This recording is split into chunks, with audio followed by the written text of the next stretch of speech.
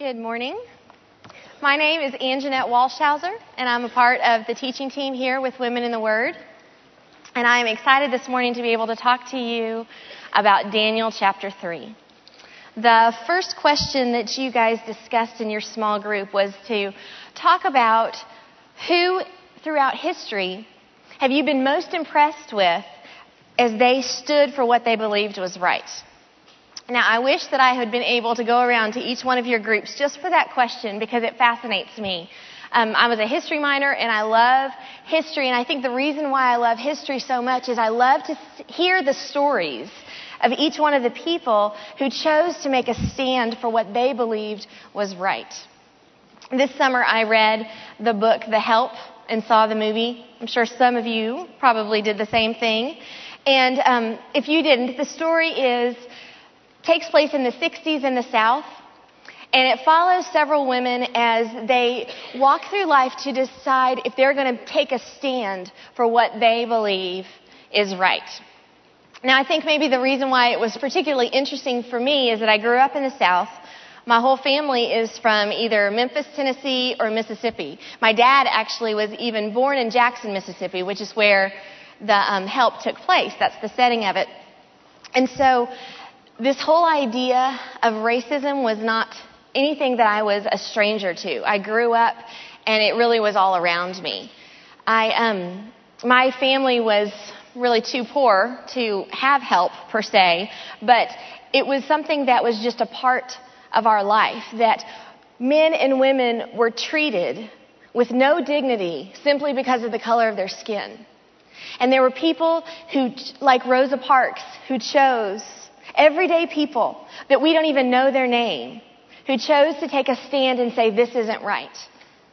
You know, I think for me, the reason why I thought about this is because I have a memory that was just etched in my mind.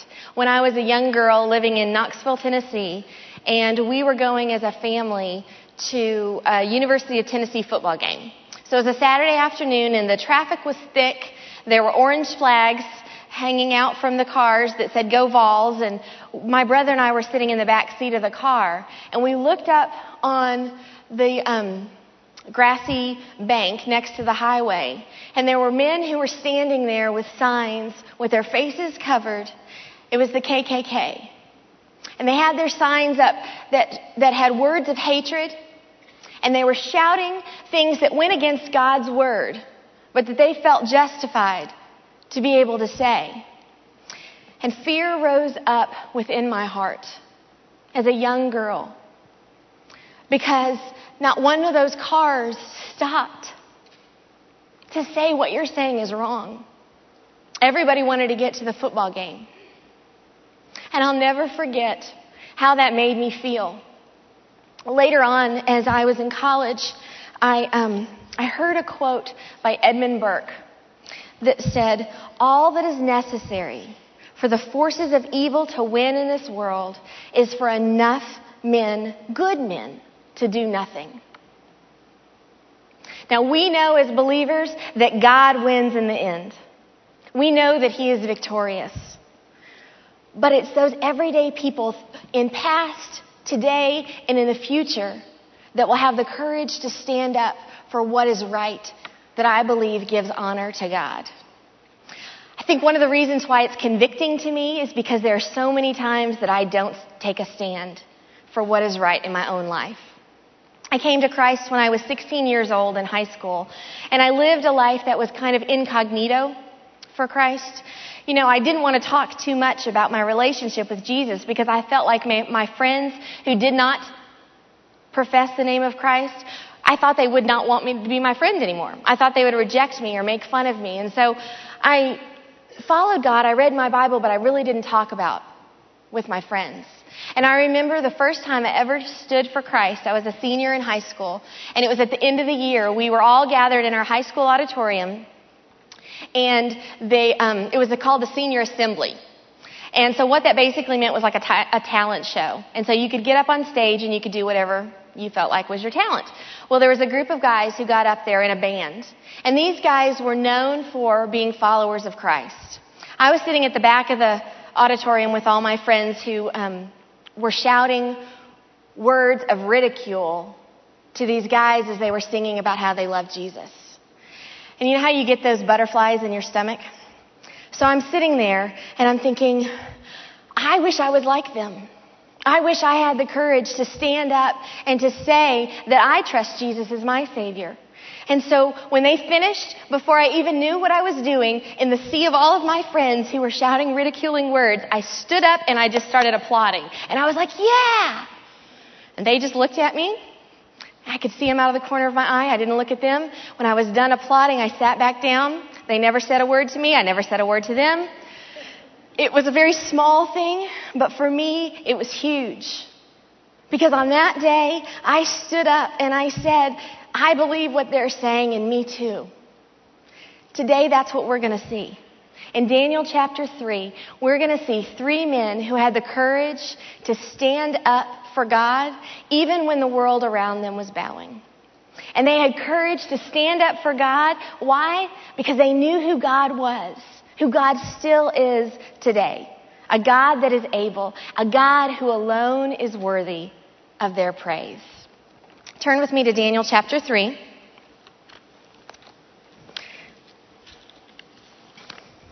Now, Shadrach, Meshach, and Abednego were 3 men who, along with Daniel, had been taken captive from Judah into the Babylonian Empire. And they had been set at the palace in service of the king. Shadrach, Meshach, and Abednego are their Babylonian names. Their Hebrew names were Hananiah, which means God is gracious, Mishael, which means who is like God, and Azariah, God has helped. Now we know these men in chapter 1 of Daniel have already taken a stand. They wouldn't eat the meat that had been sacrificed to idols. What we're going to get to watch them here is really their story, those 3 men. And we're going to see how they're going to respond to King Nebuchadnezzar. Remember last week in chapter 2, King Nebuchadnezzar had been told his dream by Daniel. God had revealed himself to Daniel. And he told him of this dream of a statue that was made of all sorts of different metals, remember? And the head of the statue was made of gold. Well, Nebuchadnezzar then knows that that head of gold was to represent him and his kingdom. And so we see in chapter 3, verse 1, that King Nebuchadnezzar is going to put up this gold statue. Follow along with me as I begin to read in verse 1. The king Nebuchadnezzar made an image of gold, 90 feet high and 9 feet wide, set it up on the plain of Dura in the province of Babylon. He then summoned the satraps, prefects, governors, advisors, treasurers, judges, magistrates, and all the other provincial officials to come to the dedication of the image he had set up. So the satraps, prefects, governors, advisors, treasurers, judges, and magistrates, and all other officials assembled for the dedication of the image that King Nebuchadnezzar had set up. And they stood before it. Then the herald loudly proclaimed, "This is what you are commanded to do, O people, nations, and men of every language. As soon as you hear the sounds of the horn, flute, zither, lyre, harp, pipes, and all kinds of music, you must fall down and worship the image of gold that King Nebuchadnezzar has set up. Whoever does not fall down and worship will immediately be thrown into the blazing furnace." Therefore, as soon as they heard the sound of all of this music, the peoples, nations, and men of every language fell down and worshipped the image of gold that King Nebuchadnezzar had set up. At the same time, some astrologers came forward and denounced the Jews. They said to King Nebuchadnezzar, "O king, live forever. You have issued a decree, O king, that everyone who hears this music must fall down and worship the image of gold, and that whoever does not fall down and worship will be thrown into a blazing furnace. But there are some Jews whom you have set over affairs in the province of Babylon, Shadrach, Meshach, and Abednego, who pay no attention to you, O king. They neither serve your gods nor worship the image of gold that you have set up." So the stage is set. King Nebuchadnezzar, we don't know how much time has passed between chapter 2 and chapter 3. We don't know if this is the beginning, and they're going to fight more battles, and he is wanting everybody to come before him and acknowledge that he is the sovereign power over Babylon, that they are going to bow their will to him, they are going to obey him, they're going to worship, that there will be nothing greater than King Nebuchadnezzar. This could be at the end. He could be celebrating with everyone, but I don't think there's any question that the gold image that he has set up is representative of that dream that he had been told, because he wanted to make sure that his mark was made in history and that everyone knew about it. This statue, 90 feet high. I'm not a spatial person. Maybe some of you think 90 feet and you're like, oh, I got it. To me, I was like, 90 feet. I don't know. What is 90 feet? So I asked Rick Neves, wonderful man, look up at the top of here, to the top of the rafters. That's 64 feet high. So another half as tall past the rafters is 90 feet high. That is massive. When we think about idols, I usually think of something a little bit smaller than 90 feet high. But I think about these graven images that you can go in and you can see in churches and different places, something that's man-made, right? Well, the question I want us to look at the beginning of this is, what are the idols of our heart? Because God says clearly on your verse sheet in chapter 20 of Exodus, you shall have no other gods before me. You shall not make for yourself an idol in the form of anything in heaven above or on earth beneath or in the waters below. You shall not bow to them or worship them. That's an obvious idol, but what about the idol of their heart? Because God tells us, actually Jesus says in Luke 6:45, he tells us that a sin is a sin regardless of whether it is on the outside or on the inside. Because what we do on the outside comes from our heart. Luke 6:45, the good man brings good things out of the good stored up in his heart. And the evil man brings evil things out of the evil stored up in his heart. For out of the outflow of his heart, his mouth speaks. Long before your idolatry is obvious to the world around you, it's rooted in your heart. Now, King Nebuchadnezzar bowed before an idol. When these three men stood and the rest of the world bowed, the idol of King Nebuchadnezzar's heart was the idol of self-importance. He wanted to be famous. He wanted his name to be revered, to be respected, to be remembered, to be worshipped. What is the idol of self-importance in your own lives? Now, I doubt if anybody here has a 90-foot statue of gold outside their front door. But in your marriage, have you made it clear that you're the most important person in the relationship? That your wants, your desires, your needs are of the utmost of importance? Or maybe at work, you've made it clear to all the people around you that your agenda is not to be questioned. Your goals are not to have anybody come up against. Or maybe it's in our relationship with God. Maybe you've been praying for something and you feel like those prayers have been unanswered. Whether it's a medical diagnosis that you didn't want to hear, or the betrayal in your life of somebody that you love. Or maybe it's just a relationship that is tense and you've asked God for restoration and yet it seems like nothing has happened. Are you yelling out at God, why me? I've done this and this and this and this for you, God. Why me? Or maybe you're past saying that to God and you just shut your heart down to Him. That on the outside you're going through the motions, you're here at Women in the Word, and yet your heart has been closed down because you have bowed down before the idol of self-importance. I know that I have. I've gone through struggles in my own life, just as you are. Maybe you are right now. And I have responded to God with anger and depression.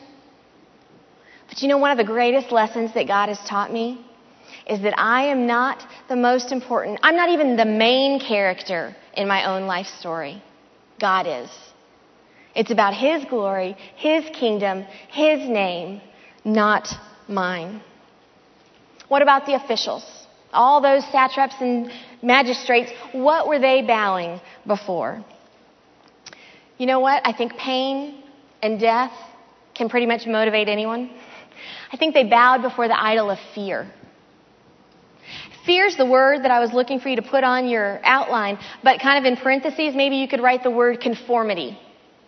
Because isn't that really what they were doing? They were bowing to the idol of conforming to the world around them because they were afraid. They were fearful to stand out. And this is the idol that I think so many of us deal with on a daily basis. Because we don't want anybody not to like us. Isn't that why we don't share Christ with our neighbor? Because we're afraid that it might make them feel uncomfortable, and if they feel uncomfortable, then they might reject us. Isn't that the same reason why when somebody around you, whether at work or at home or in your circle of friends, is doing something that is less than full of integrity, we just kind of turn our head and we don't say anything because we don't want them not to like us. We worry so much about what others think about us, but God tells us that He doesn't want us to conform to the world. He wants us to live with abandon for Him. Romans 12, verses 1 and 2. Therefore, I urge you, brothers, in view of God's mercy, to offer your bodies as living sacrifices, holy and pleasing to God. This is your spiritual act of worship. Do not conform any longer to the pattern of this world, but be transformed by the renewing of your mind. Then you will be able to test and approve what God's will is, His good, pleasing, and perfect will. We are not always going to be liked. The world is going to reject us. Jesus tells us that in John 15:19. If you belong to the world, it would love you as its own. As it is, you do not belong to the world, but I have chosen you out of the world. This is why the world hates you. Often people feel death. Many of us in this room could list that as one of your greatest fears. But the thing is that God's word addresses that fear. Because we don't have to fear death when we know what comes after death. Having that eternal perspective. 1 John 5:13 talks about how God has written these things so that we can know that He has eternal life. God's word is clear, telling us that by trusting in His Son, Jesus Christ, as our Savior, and what He did on the cross for us, we can know that we will spend eternity in heaven. And that's what provides an eternal perspective. And I believe that's what allowed these three men to take a stand, is because they knew where their eternal destination was.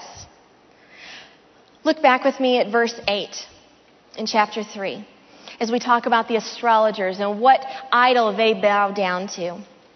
At this time, some astrologers came forward and denounced the Jews. That word denounced in Hebrew is a very strong word. Denounced is way too pretty for what denounced really means. It literally means that they wanted to tear apart their limbs and eat their flesh. I'm glad they didn't actually put that in my Bible, but that's what it means.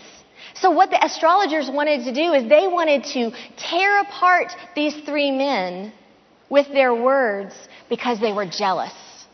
They bowed before the idol of jealousy. Jealousy is an interesting thing because I think jealousy can take you down a road that you never dreamed that you would be on. Jealousy can be defined as resentment against a person enjoying success or advantage. How quick we are when somebody has a position where they're put up front. We can be so quick to give all the imperfections about that person. Why they don't really deserve to have that position, that blessing. Because we're jealous.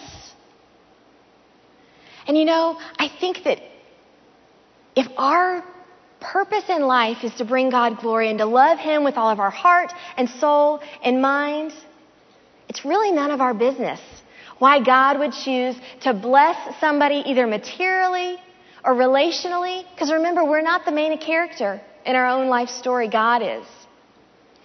Jealousy is a slippery slope, and it starts early. I see it in my kids. When they say, well, why can't I do this? They got to do this. Or that's not fair. You don't make them do this. What I usually say to them is something like this. I do what I believe is best for you.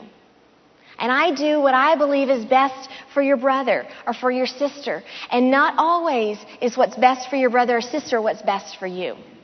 Because I think we do a disservice to our children when we teach them that life is fair by trying to make everything fair in our home. Because there is no place in God's Word that says life is fair.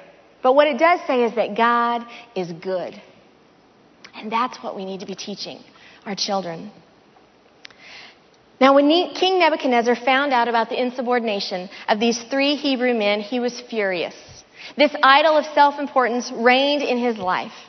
We're going to pick up in verse 13 of chapter 3.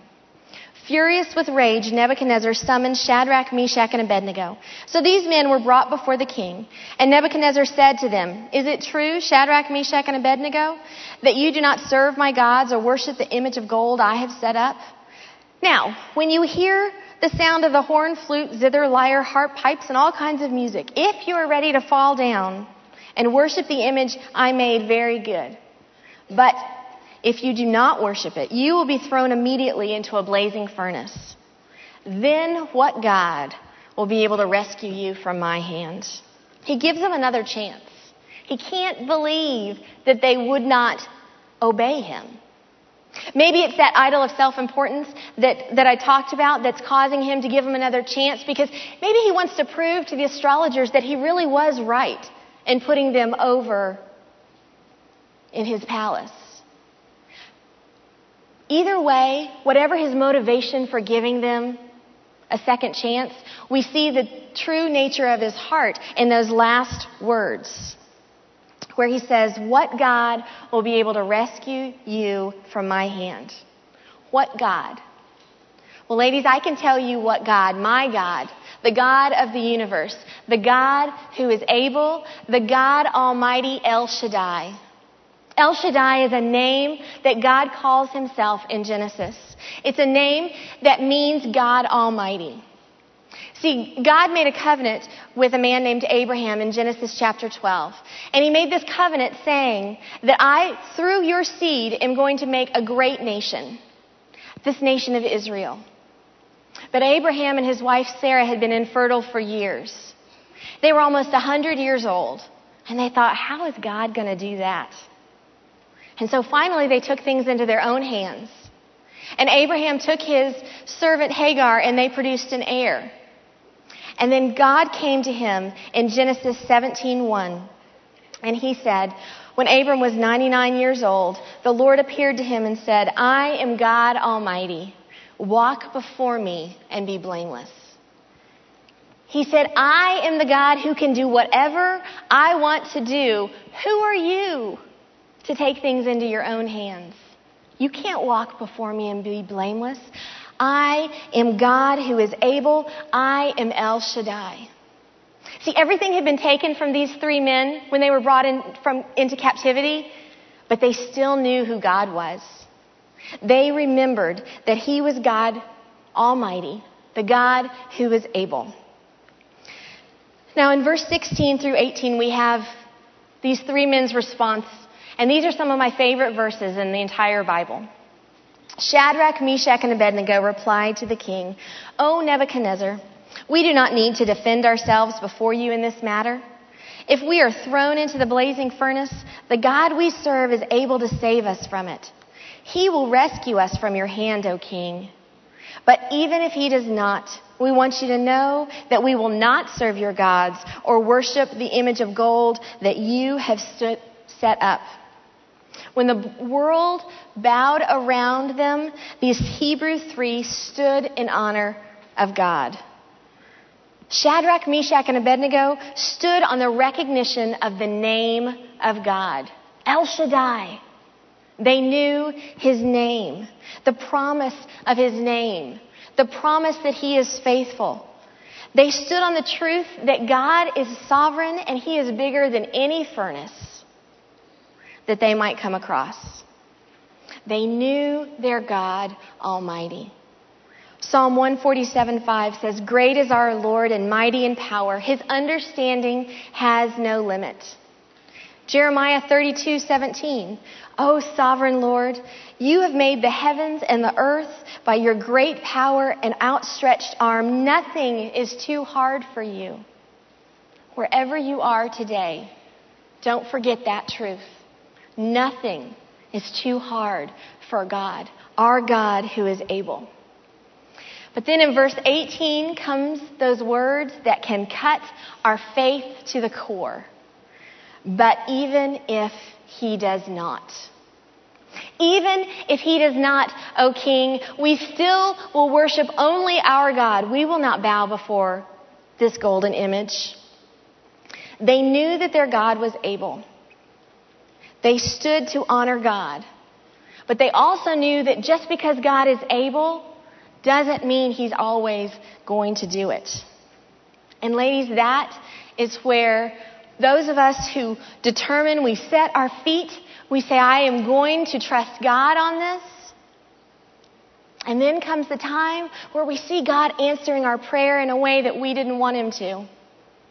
And our knees begin to shake, and slowly they buckle, and we begin to kneel before whatever idol is in our heart that causes us to feel safe and secure and in control. It's just like the song that we sang this morning, "Blessed be the name of the Lord." In a land that is plentiful, when your streams of abundance flow, blessed be your name. When I'm found in a desert place, though I walk in the wilderness, blessed be your name. Every blessing you pour out, I will turn back to praise. When the darkness closes in, still I will say, blessed be your name. When the sun's shining down on me and the world's all as it should be, blessed be your name.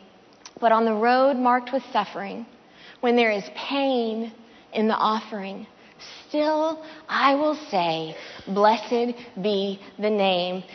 But even if he does not, I will still praise my God in heaven. Because Shadrach, Meshach, and Abednego knew their God, and they knew that he had a purpose. They stood on the truth that he had a sovereign plan that would not be swayed by the bowing of the world. God wants what's best for us, even if we don't understand why. Isaiah 55:8-9 on your verse sheet says, "For my thoughts are not your thoughts, neither are my ways your ways, declares the Lord. As the heavens are higher than the earth, so are my ways higher than your ways, and my thoughts than your thoughts." The three Hebrew men stood in honor of God, even when they didn't understand why. They stood on the recognition of the name of God, El Shaddai, God is able.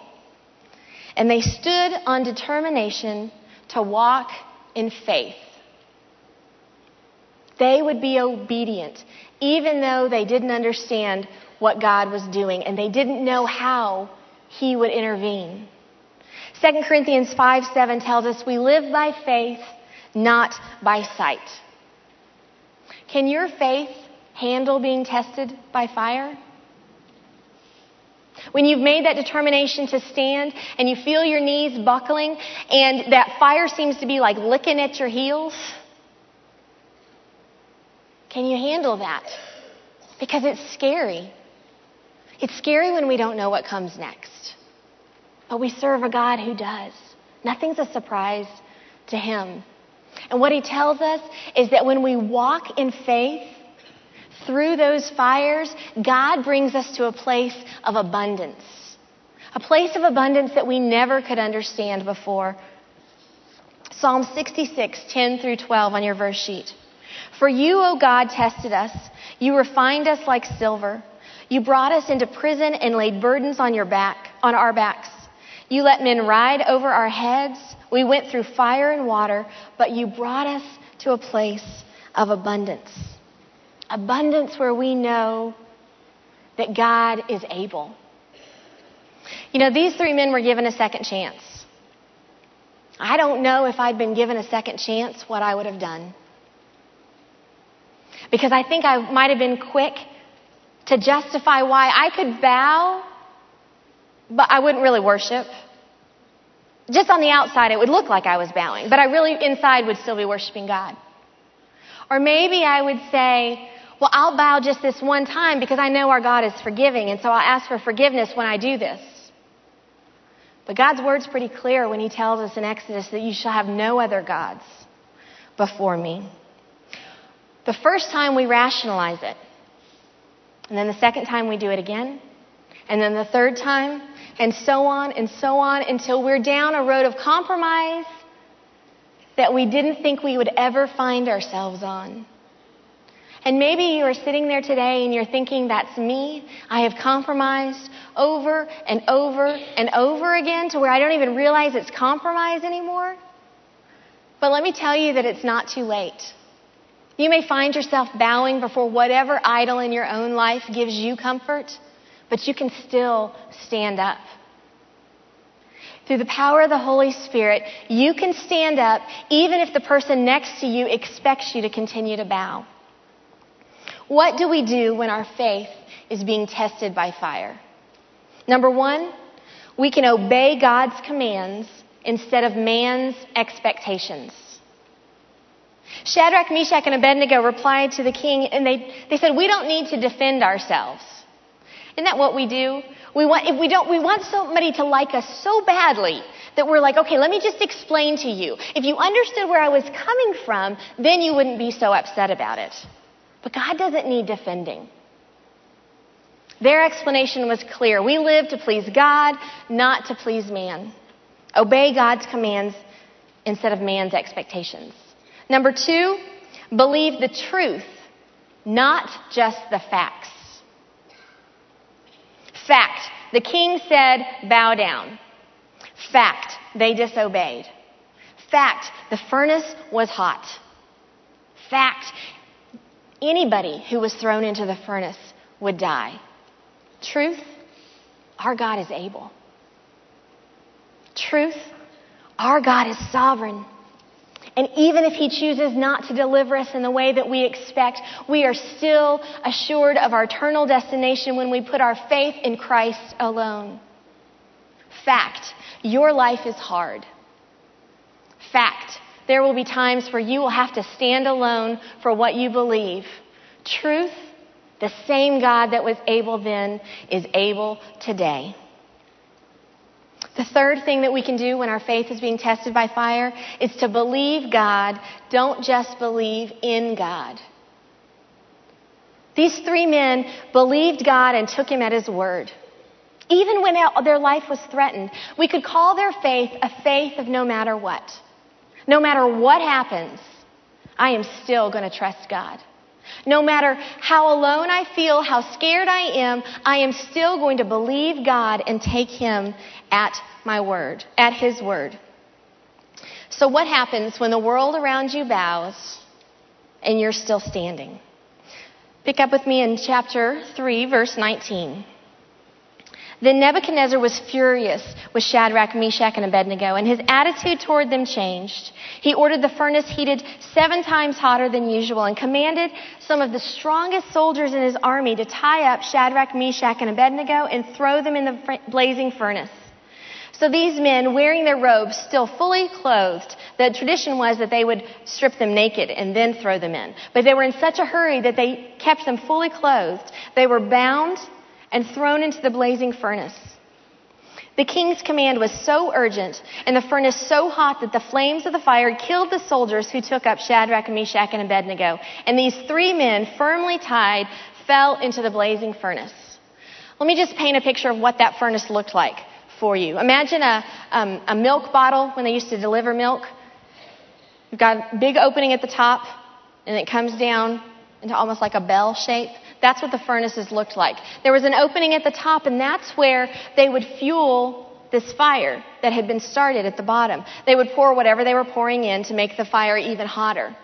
And also at the top is where these soldiers were to put Shadrach, Meshach, and Abednego in. Well, the fire was so hot that the flames were kind of coming up out of the top of the furnace and killed those soldiers when they fell in.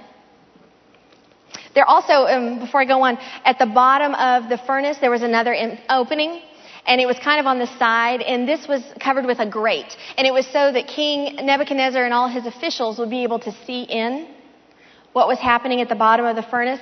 But really even more than that, it was because once all the fire died down, they needed a way to sweep out the ashes. And so they would do that through this grate. And that's why the king was able to see what was happening. Because remember, heat rises, so the flames are going to go up. They're not going to shoot out the side. Okay, picking up in verse 24. King Nebuchadnezzar leapt to his feet in amazement and asked his advisors, "Weren't there 3 men that we tied up and threw into the fire?" They replied, "Certainly, O king." He said, "Look, I see 4 men walking around in the fire, unbound and unharmed, and the 4th looks like the Son of God's." Nebuchadnezzar then approached the opening of the blazing furnace and shouted, "Shadrach, Meshach, and Abednego, servants of the Most High God, come out." So Shadrach, Meshach, and Abednego came out of the fire, and all the officials crowded around them. They saw the fire had not harmed their bodies, not a hair of their head was singed, their robes were not scorched, and there was no smell of fire on them. Then Nebuchadnezzar said, "Praise be to the God of Shadrach, Meshach, and Abednego, who sent his angel and rescued his servants. They trusted in him and defied the king's command, and were willing to give up their lives rather than serve or worship any god except their own. Therefore, I decree that the people of any nation and language who say anything against the God of Shadrach, Meshach, and Abednego be cut into pieces and their houses be turned into piles of rubble, for no other God can save in this way." Then the king promoted Shadrach, Meshach, and Abednego in the province of Babylon. So what happens when the world around you is bowing and you're left standing? Number 1, you're not alone. It may feel like you're alone, but God promises in his word that he will not leave us alone. Joshua 1:9 on your verse sheet. "Have I not commanded you? Be strong and courageous. Do not be terrified. Do not be discouraged. For the Lord your God will be with you wherever you go." You are not alone. Number 2, what happens when you stand up and the world around you bows? You receive freedom. Because a faith tested is a faith that can be trusted. They went into the fire tied up. By the time they were at the bottom, they were walking around unbound and not alone. See, the thing is that there's freedom when we obey God. When we take him at his word and we follow him, it's no longer on our shoulders. God is the one who is sovereign, who takes care of that. So when, just like our illustration here or that's on the cover of your notebook or up behind me, when it seems like the entire world is walking one direction and you're the lone shoe walking the other way, there is freedom when you walk in the path that God has laid out for you. And finally, what happens when you stand up and the world around you bows? God receives the glory. Verse 28, Nebuchadnezzar said, "Praise be to the God of Shadrach, Meshach, and Abednego." Now, he doesn't say, "Praise to my God," but God still gets praise. See, just because it's somebody who isn't necessarily coming to a knowledge of God as their Savior, as their whole trust, God still gets the glory.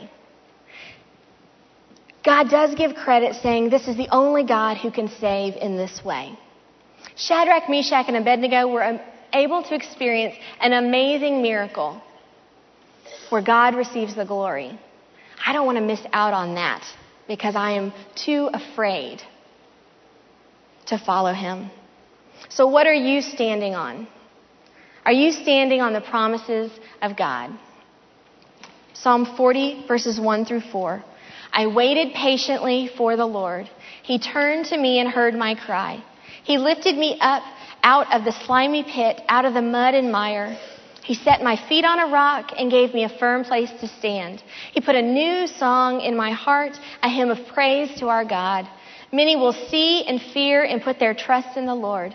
Blessed is the man who makes the Lord his trust, who does not look to the proud, to those who turn aside to false gods." What is God asking you to stand up for that will bring honor and glory to God? Is he asking you to help set the tone in your small groups so that the conversation doesn't go on the last vacation that you had, that it goes on God's Word? Is God asking you to pursue personal holiness and that you are pursuing Him rather than what the world says is success? What idol is God asking you to put down so that you can stand on the solid rock of Jesus Christ to give honor to Him? It's hard, but our God is able. Take courage, ladies. El Shaddai is our God. And it's for His name alone that I will praise and worship. Let me pray. God, you are an awesome God. I don't have words to describe how amazing you are, other than the name that you call yourself, El Shaddai. Father, give me courage to not bow before the idols of my own heart. Give each of these ladies courage, because we are not alone. Courage to take a stand for you and to give you the glory in our lives, even when things don't happen the way we want them to. You are good, you are holy, and you are faithful. Thank you. In Jesus' name, amen.